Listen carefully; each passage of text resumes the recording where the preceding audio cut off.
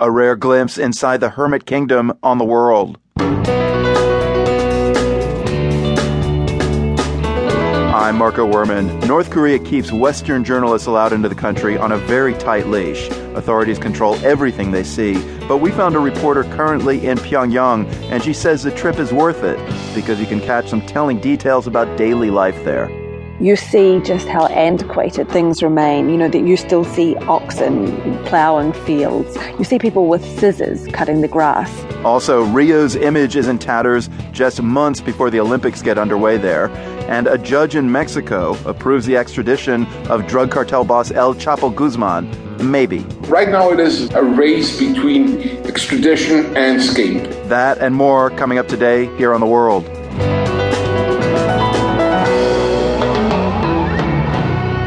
Glad you could be with us. We start today with the image problem some countries have.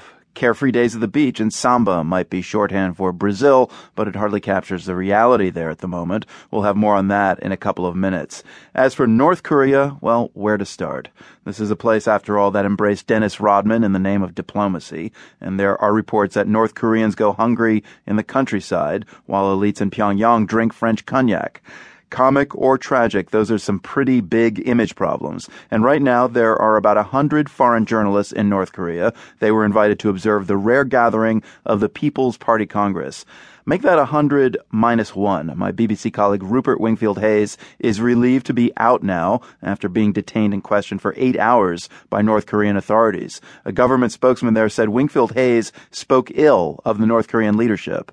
We have decided to expel a Tokyo BBC correspondent, Rupert Wingfield Hayes, from the territory of the DPRK, and we are going to never admit him again into the country for any report. When foreign journalists in Pyongyang heard the news, it sent a chill through the press room at the hotel. We're all very conscious of the fact that this is an unpredictable situation and that this is a regime that has a habit of detaining people.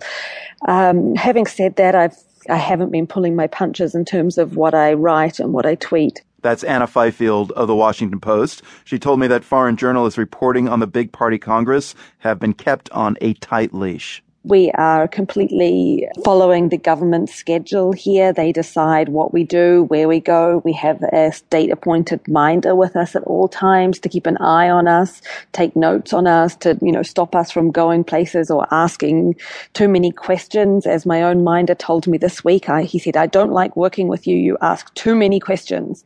So what about the Workers' Party Congress, the reason all of these journalists from out of town went to North Korea? Were you able to actually see any of it? I was able to see the outside of the building, which was as close as we got. 130 journalists had been brought here for the Congress specifically.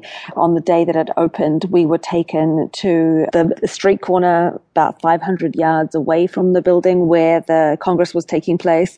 And then for the rest of the period that the Congress has been going, 4 days, we have been doing the rounds of electric cable factories. Today we went to a silk mill. We've been to a farm. We've been everywhere but to the Congress. So it's very frustrating to be here, to be covering this once in a generation event in North Korea. And we've been reduced to watching it on the TV screen here as we could have done from anywhere else. But having said that, I do always think that it is worth coming to North Korea, even given all the restrictions, because we do manage to have a glimpse into what is taking place in the capital city, and only in the capital city, but we can still pick up some clues about what's going on in North Korea. Yeah, so tell me about those glimpses and what clues you're seeing. Considering this is highly scripted political theater, any surprises?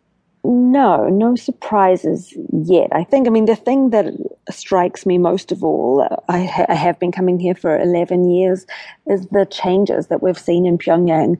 This city actually looks quite good these days. The quality of living for people who live here, and this is just the elite, this is the top, maybe 5 or 10% of North Korea who get to live here. But their quality of life has improved a lot.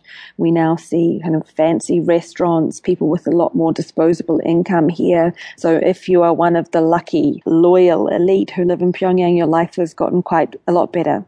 And what about the last time you went outside Pyongyang? I don't know if you managed to do that on this visit, but what do we see outside the capital that you just would not find inside the city?